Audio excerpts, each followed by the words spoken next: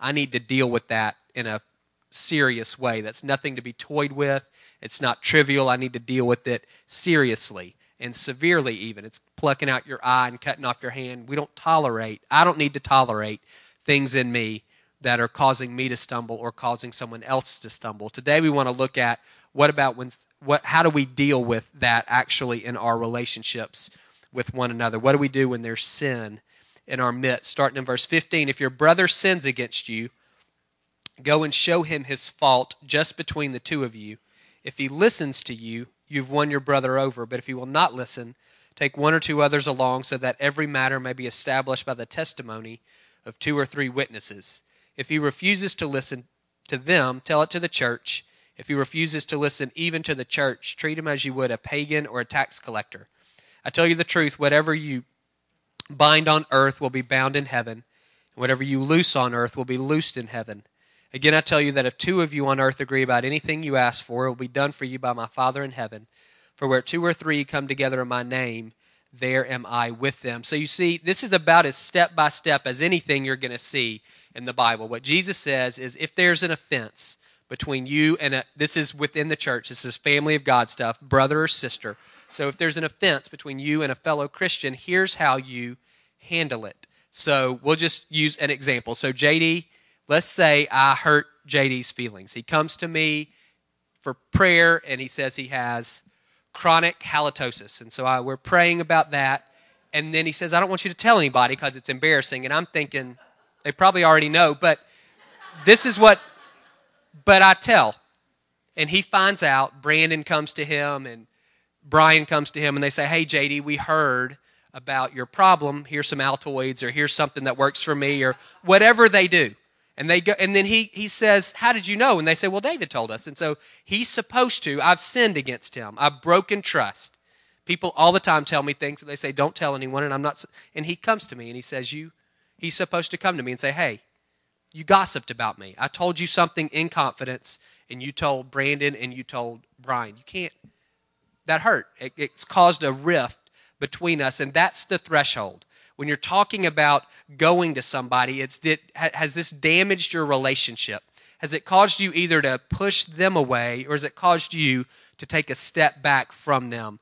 This is not permission for folks. Some of you are hypercritical. This is not permission for you to tell somebody everything that they've ever done wrong. This is our relationship in jeopardy. Has this damaged what we're doing here?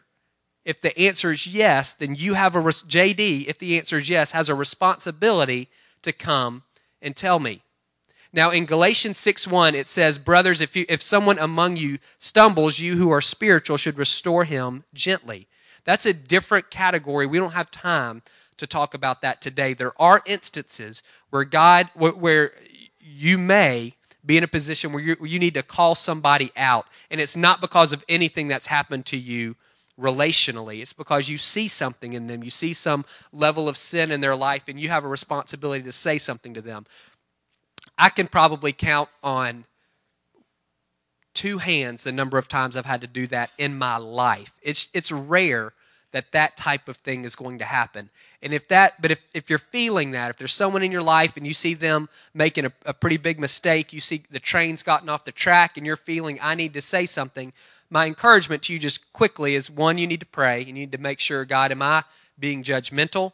Do you want me to actually, if the answer is no, this is actually a real issue, do you want me to pray about this or do you want me to say something to them? Are you bringing this to my attention just so I can pray?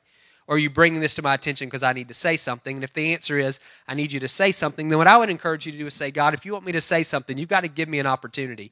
I use that for me, that's a check, to make sure I'm not just imposing my will on somebody else or my judgments on somebody else or my opinions on somebody else. I say, God, if this is a conversation that you want me to have, then you need to create an opportunity for me to do that. And I'll say it, but I'm not going to say it until you give me a chance. And we don't have time to spend on that this morning. What we're looking at specifically this morning is between us. So I've damaged JD and I've damaged our relationship. I've broken trust. I've gossiped about him. He's supposed to come to me, and the hope is that we have a strong enough relationship that him coming to me, I'm going to say, I'm so sorry.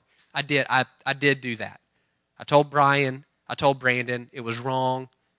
will you forgive me? That's the way it's supposed to go.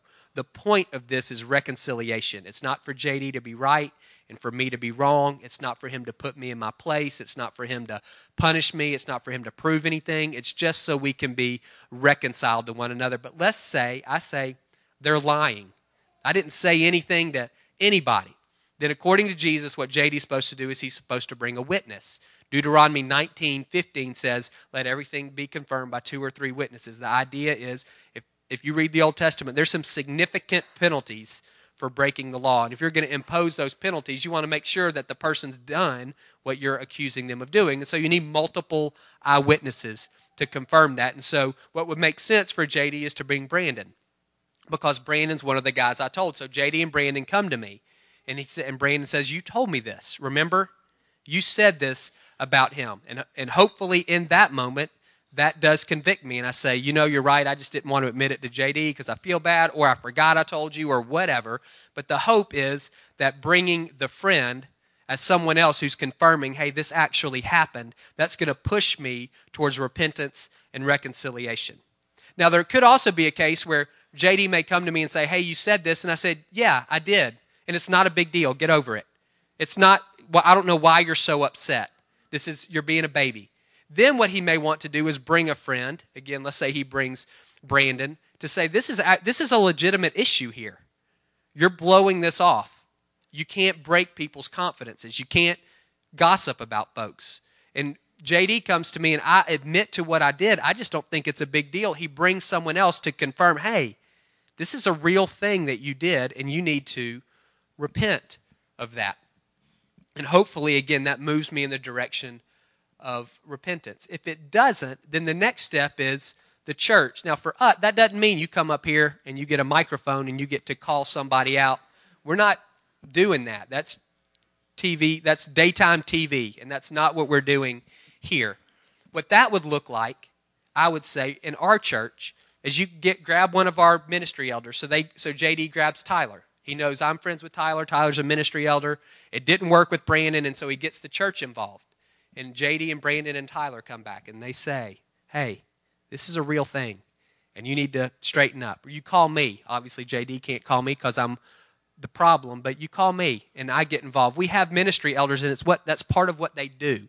One of their responsibilities is to help navigate people through conflict in the body. So if this is an issue between 2 people at Stonebridge, you need to let me know, and we can get somebody to meet with you guys. Again, the point is reconciliation. What we're looking for, when you bring somebody along, you want water and not gas. You don't want somebody who's going to inflame the situation, and you can't bring your biggest fan. If JD comes to me and he brings Liz, who's his wife, I'm already defensive. Like, that doesn't work. She's not going to be objective. I'm going to say, well, of course you believe him, or of course you're taking his side. You're his wife. You're supposed to. So he needs to bring someone like a Brandon or a Tyler who I think is going to be objective in the situation. So that's a step-by-step way of dealing with offense. And so one of the questions for you this morning is, who has offended you? Is there someone who you've either taken a step back from or who you've pushed away because they've hurt you in some ways? And recognize what's going on here is this is real. This is not a legal proceeding. This is a spiritual reality. All these things Jesus says, he says, what you bind on earth is bound in heaven and loose on earth is loose in heaven. What he's saying is, if you operating as the church, if they decided, hey, you're not repenting of this, then I'm being held to that. God's in the middle of that because 2 of 3 of them have gathered and they've agreed. You're not repenting. You're not recognizing the seriousness of this. You're not reconciling to JD. We're holding that against you. And so God's holding that against me. Or if they say you have repented and you're pursuing reconciliation and you're freed from that, then God is freeing me from that because he's in the middle of all of this stuff. That's what those last 3 verses that we read are talking about. They're saying this is real. The God is in the middle of the goings on here. That's not a word. Goings on? Going ons? It's goings on. It is. Yes, I'm moving on. So if you look, we see this in 1 Corinthians. There's this heinous picture in 1 Corinthians where a guy is sleeping with his father's wife, not his mom, but his father's wife. And Paul's going, what are y'all doing? How in the world are you allowing this to continue? Kick the guy out. He actually says, turn him over to Satan. That's the consequence. We read this. If I'm unwilling to repent, you're supposed to disassociate with me. Now, when they said that, it was much more significant than it is for us. There's one church in these towns meeting in multiple houses. So to be kicked out is to literally be kicked out of the church. For us, if somebody were to get removed, they just go to a church down the street. They're not going to feel it as much. But the truth there is still the same. We're to disassociate. So JD, if I'm unwilling to repent and reconcile, then he's got to say, listen, I can't trust you anymore. I'm not sharing with you. You're not trustworthy for me. He's disassociating himself from me in that way. I think in the 6 years that we've been here, there have only been 2 people I've said, you can't come. And it wasn't like they were happy for me to say, you can't come. It's very rare that we're actually going to have to remove somebody from church. But that's the consequence. And again, it's a real thing. God's in the midst of that if we're following his word. And then if you read 2 Corinthians 2, this person who Paul says kick out, he says he's repented, so let's bring him back in. The point of all of this is always restoration and reconciliation. So is there someone who you need to go to this week? Somebody after the first service said he took a executive management class or something, and they said when you have to confront somebody, kind of your lead, how do you lead with that? He said, we're entering the zone of uncomfortable communication. So if that's your lead, then that's your lead. And then you share what you need to share. And you do it in a way that says, I'm not trying to be right. I'm not trying to get back at you. I'm not trying to put you in your place. I'm not even trying to point out your fault. I'm just saying this happened in its broken relationship, and I want us to make it right. Second thing, what do you do when the person repents? Then Peter came to Jesus and asked, Lord, how many times shall I forgive my brother who sins against me? Up to 7? Jesus answered, I tell you, not 7, but 77. So Peter gets it. He says, okay, so JD comes to me, and I say, I'm sorry, I've done this, I'm repenting. Then what's JD's response? He forgives me. And Peter says, how many times does that have to happen? How many times does he have to forgive me for blabbing about him? There's an old rabbinic way of thinking. You forgive the sin 3 times, but on the 4th time, you don't have to forgive him anymore. And so Peter's going beyond that and saying 7, and Jesus says, actually, not even close.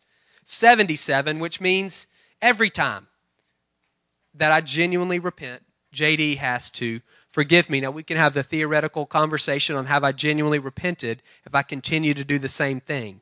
That's a different issue. What Jesus is focusing on is JD's responsibility as the one who's come to me. He's come to me and he's brought this sin up. I've repented. His responsibility is then to forgive me. And then Jesus tells this parable to show how important forgiveness is. Therefore, the kingdom of heaven is like a king who wanted to settle accounts with his servants. As he began the settlement, a man who owed him 10,000 talents was brought to him. Since he was not able to pay, the master ordered that he and his wife and his children and all that he had be sold to repay the debt. The servant fell on his knees before him. Be patient with me, he begged, and I will pay back everything. The servant's master took pity on him, canceled the debt, and let him go. But when the servant went out, he found one of his fellow servants who owed him 100 denarii. He grabbed him and began to choke him. Pay back what you owe me, he demanded. His fellow servant fell to his knees and begged him, be patient with me, and I will pay you back. But he refused. Instead, he went off, had the man thrown into prison until he could pay the debt. When the other servants saw what had happened, they were greatly distressed. They went and told their master everything that had happened. Then the master called the servant in. You wicked servant, he said, I canceled all this debt of yours because you begged me. Shouldn't you have had mercy on your fellow servant, just as I had on you? In anger, his master turned him over to the jailers to be tortured until he should pay back all he owed. This is how my heavenly Father will treat each of you unless you forgive your brother from your heart. So we have this parable, 3 main actors. We have a king. You've got 2 servants. So one servant incurs this massive amount of debt, 10,000 talents. So 1 talent of silver is 6,000 denarii. And a denarii it's what a worker would get for a day's wage. So 1 talent is 6,000 days worth of work. 10,000 talents is 60 million days worth of work. That's 200,000 years. So for this guy to say, be patient and I'm going to pay you back, no, you're not ever going to pay him back. Ever. There's no hope for you of ever paying this guy back what you owe. And so the master, because this guy asked for it, he forgives the debt. And then this same servant goes out and finds someone who owes him money, 100 denarii. So what is that? 3 months, about 100 days, three months worth of work. And that guy says, give me some time, I'll pay it back. And he actually has a shot. Like, you could do that. He could pay back 3 months worth of debt over time, and he won't hear of it. He has him thrown in jail, which is his right. He has him thrown in jail, debtor's prison, because he can't pay. So the ratio there, this key servant, he owes 600,000 times more than he is owed. He is forgiven a debt 600,000 times greater than the one he will not forgive. And so what Jesus pulls from that is he says, you can't have it both ways. You're either a man of grace or you're a man of the law, but you can't be both. And that's what this guy was trying to do. When it came to what he owed, so we can see that as our vertical, when it comes to what he owes God, he's saying, be gracious to me. And then when the horizontal, when it comes to what you owe me, it's eye for an eye and tooth for a tooth. And you can't do that. So here's the line, and you have to decide which side of the line you're going to live on. I can live on the side of grace over here and recognize that I've incurred a debt I'm never going to pay. I owe 60 million days worth of work to the Lord because of the sins I've committed. I don't have a shot to pay that off. So God, forgive me. I want to receive your grace. And he says, great, then you're going to live in the economy of grace, which means I have to extend grace to everyone who sins against me. As trivial or heinous as those sins, whatever they are, they don't even come close to comparing to what I've been forgiven of. If I'm going to say, God, forgive me, don't treat me according to what my sins deserve. Don't do eye for an eye, tooth for a tooth. Don't be fair to me. Be merciful and gracious to me, then I've got to be willing to do the same towards you. However, I can choose to live over on this side. I can choose to be a man of the law and say what's fair is fair. You get what you deserve, eye for an eye, tooth for a tooth. And so, Robert, you sinned against me, you got to pay. And what God's going to say is, if you're making him pay, then I'm making you pay.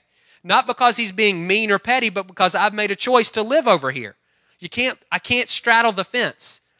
I'm an Old Testament man or I'm a New Testament man. I'm a man of the law or I'm a man of grace. I can't be both. And if I'm going to be a man of the law with y'all, then I'm going to be then he's going to be a God of the law with me. And he's going to say, all right, then I'm going to treat you according to what you deserve. You're making them pay you back, then you got to be willing to pay me back. And that's a debt that none of us can pay. And so the question for us is, what side of that fence do you want to live on? It's difficult if you've been deeply wounded. If you've lived a pretty blessed life, you haven't experienced a lot of pain, it's very easy to stand over here because there's not anything really significant you're having to forgive. I think back and go, who am I really forgiving for anything? There's not much for me. If you're over here and you say, let me give you my history here. There's some deep wounds over time for me. And to think that I've got to forgive this man or this woman for what they've done, it's very difficult for me. And you need to hear, and this is not me speaking, it's Jesus. Matthew 6:14 and 15, at the end of the Lord's Prayer, he says this, if you forgive men when they sin against you, your heavenly Father will also forgive you. If you don't forgive men their sins, your Father will not forgive yours. He's saying, where are you going to live? If someone has hurt you deeply, that's a difficult thing to forgive. I'm going to encourage you, you need to. If you treat somebody according to what they deserve, if you hold their sins against them, then he's going to do the same for you. Not because he's angry with you, or it's because you've chosen to live in the economy of the law. And so that's how he's going to treat you. This is from Peacemakers. If you're interested in this, it's peacemakers.net, N-E-T. It's a great website. This is what these guys do, reconciliation work. If this is something that interests you or you need to dig deeper, I'd encourage you to look on their website. I'm going to read you this paragraph. This is what forgiveness is. Through forgiveness, God tears down the walls that our sins have built, and he opens the way for a renewed relationship with him. This is exactly what we must do if we are to forgive as the Lord forgives. We must release the person who has wronged us from the penalty of being separated from us. We must not hold wrongs against others, not think about the wrongs, and not punish others for them. Therefore, forgiveness may be described as a decision to make 4 promises. So listen to these 4 things. Forgiveness may be described as a decision to make 4 promises. 1, I will not dwell on this incident. 2, I will not bring up this incident again and use it against you. That's marriage 101 right there. You can't keep score. I will not talk to others about this incident. I will not let this incident stand between us or hinder our relationship. I won't dwell on it. I won't bring it up and use it against you. I won't talk to other people about it, and I won't let it hinder our relationship. That's big. Those are big things to say, I'm doing this for someone who's wronged me. Forgiveness is not easy, but it's standing on the side of grace. And so we've got to begin to figure out, what does that look like to forgive folks who've wounded us? Now, forgiving somebody doesn't necessarily mean you put yourself in a position for them to run you over again. We've got a 4-year-old, and if we have somebody come babysit and they're letting them run through the house with a knife, we're not going to let them come babysit anymore. Now, I have a responsibility to do these things. Can't hold that incident against them. I can't blab about it. I can't let it hinder my relationship with them personally. I've got to do that. But that doesn't mean I have to let them come babysit again. And so don't hear me saying that.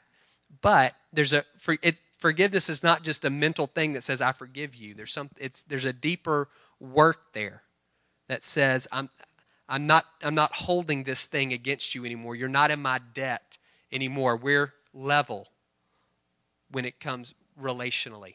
And so again, this morning, is there someone who you need to forgive?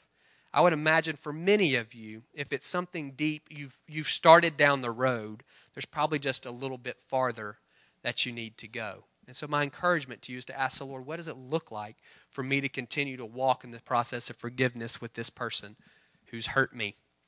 Last thing, and this is a bit more, this is general. I was thinking about this idea, reading this, and I was thinking about the relationships in our community, not necessarily the ones in this room, but I was really thinking within our community and what the assumptions that Jesus is making here about relationships versus the relationships that I feel like maybe many of us have, or that our community in general kind of holds to. They're different. When I think about the fact that saying cutting you off for me is somehow supposed to be a deterrent to you sin, really? For most people, they're like, is that all? I just got to go find someplace else to go? That's not a deterrent at all. Our relationships don't have this level of depth. They're more superficial. I think it's for a couple of reasons. What you see here is confrontation brings sin to the surface. It exposes something that's in the dark. And then forgiveness pushes it behind us. And so that's what this process is for reconciliation. Let's expose what's broken the relationship, and then let's push it behind us so that we can move forward together. And when I think about many of the relationships within our community, I don't see that level of authenticity that says, let's deal with what's broken our relationship. Our relationships tend to, in my view, be more hypocritical. On the surface, everything seems okay. But inside, we don't like the people who we're around. Just about a month ago, someone from our church came to me and said, you hurt my feelings a year ago. And I need to tell you, and he absolutely did the right thing. It was not fun for him to have to come into my office and say, here's what you did. But he needed to. It had put up a wall between us. I didn't even know it was there. And he did exactly what he was supposed to. He came to me and said, this is what you did, and this is how it made me feel. Here's where you dropped the ball. And I was able to apologize and repent, and things are fine. But for how many of us that we never even deal with those kinds of things? And again, it causes us to be hypocrites. We're mask wearers. On the surface, we act like things are fine, but inside there's this distance between us. That's not an authentic relationship. It's hypocritical. There's a grace component here that we see that says, I'm going to not treat people based on either how they've treated me, or I'm not going to treat people based on their past. I'm going to choose to extend grace to folks who've messed up relationally. In our community, there's a willingness to cut people off pretty quick, to say, you blew it with me and we're done. Or sometimes it's not even you blew it with me, it's I heard that you blew it with somebody, and so I'm not even going to give you a chance. It's a law-based approach to friendships. And again, what that does is it creates shallow relationships versus deep ones. And when I think about this idea of something that has to change, that's something that I feel has to change in our community. There's got to be a change in our relational structure. There's got to be more depth to how we're choosing to connect with one another, both here and kind of more broadly in our community. It's interesting. Read John 17 sometime this week. The last prayer that Jesus prays, it's all about relationships. Out of everything that he could have prayed, he prayed about our relationships with one another. They're so important to him. And we kind of blow past that for the sake of productivity or efficiency and getting things done. And he's saying, this is the thing for me. I want y'all to be one, like me and the Father are one. I'm going, there's what? No, we're never going to be that. Most of us don't even want to be that. But that's what he's asking for, this incredible depth and richness in relationship, a willingness to expose things that have broken relationship and then to forgive and push those things behind so that we can continue to move forward together. So when I think of something that has to change, for me, that's something that I think has to change. We tend to relate to images and to projections and to posturing. And I think what Jesus would say to our community is, you guys got to move past that. This is what I'm looking for. I'm looking for people relating to each other based from this posture of grace that says, in this relationship, we're going to confront the things that pull us apart or that drive us apart, and then we're going to deal with them, push them behind us so that we can move forward together. So here's my closing for you this morning. Who do you need to confront? It's not all of you. Many of you don't need to confront, but some of you do. Who do you need to confront? And who do you need to forgive? And will you make a decision this morning to do that, to confront and to forgive, and to begin that work this week? Let's pray.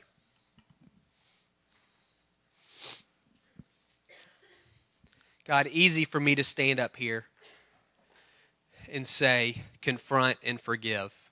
Difficult to begin to walk those things out. And so I pray for the men and women in this room who you're stirring their hearts, and they, as soon as I said it, as soon as I read that first verse, a name popped into their mind, and they've been trying to rationalize it out for the last 20 minutes. God, I pray for that person, and I pray for that one as soon as I said forgive, and they're going, not him or not her.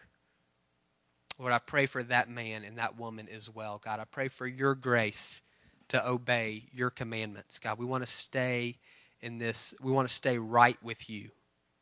And to do that, we've got to be willing to confront and to forgive. And so we're looking for grace to do that you would create opportunities for us to confront people who've hurt us. We're looking for steps. What does it look like to forgive this person? Some of these people, they might not even be alive anymore. What does it look like to forgive these people who are not in our lives maybe? What am I supposed to do? How am I supposed to walk that out? And so we need you, Holy Spirit, to lead us into the truths of what those things are. So I pray as we take a few minutes in worship and prayer that you would speak and that you would reveal and that you would lead and that we would respond. In Jesus' name, amen.